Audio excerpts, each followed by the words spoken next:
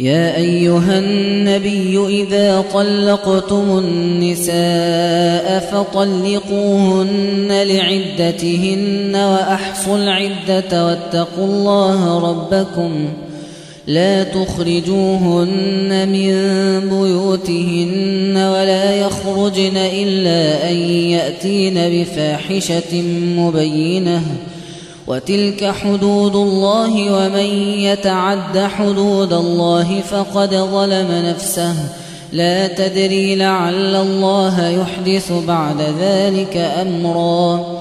فإذا بلغن أجلهن فأمسكوهن بمعروف أو فارقوهن بمعروف وأشهدوا ذوي عدل منكم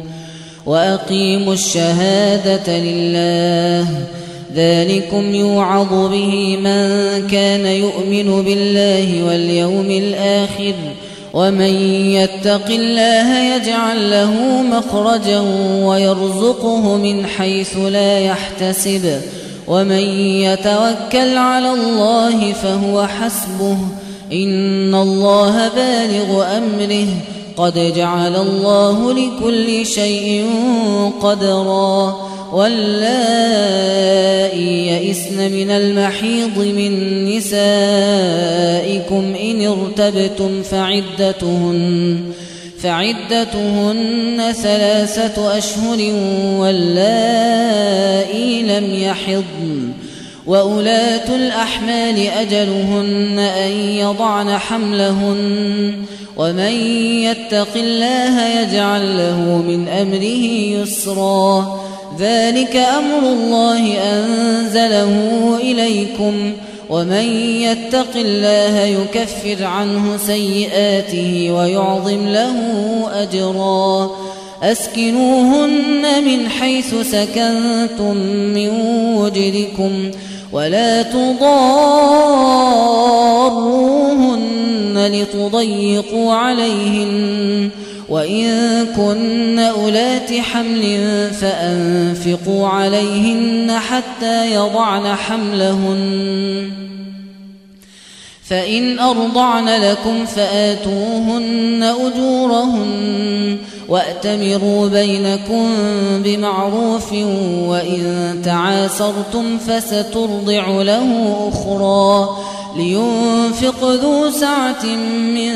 سعته ومن قدر عليه رزقه فلينفق مما آتاه الله لا يكلف الله نفسا إلا ما آتاها سيجعل الله بعد عسر يسرا وكأي من قرية عتت عن أمر ربها ورسله فحاسبناها حسابا شديدا وعذبناها عذابا نكرا فذاقت وبال أمرها وكان عاقبة أمرها خسرا أعد الله لهم عذابا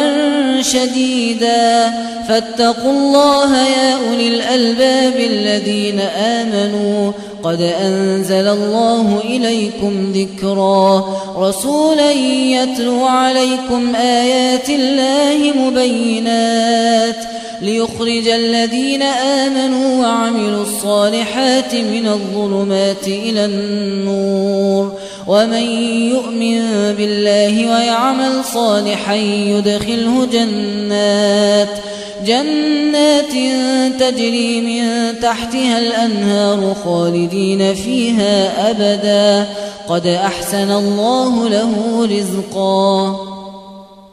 الله الذي خلق 7 سماوات ومن الأرض مثلهن يتنزل الأمر بينهن لتعلموا أن الله على كل شيء قدير وأن الله قد أحاط بكل شيء علما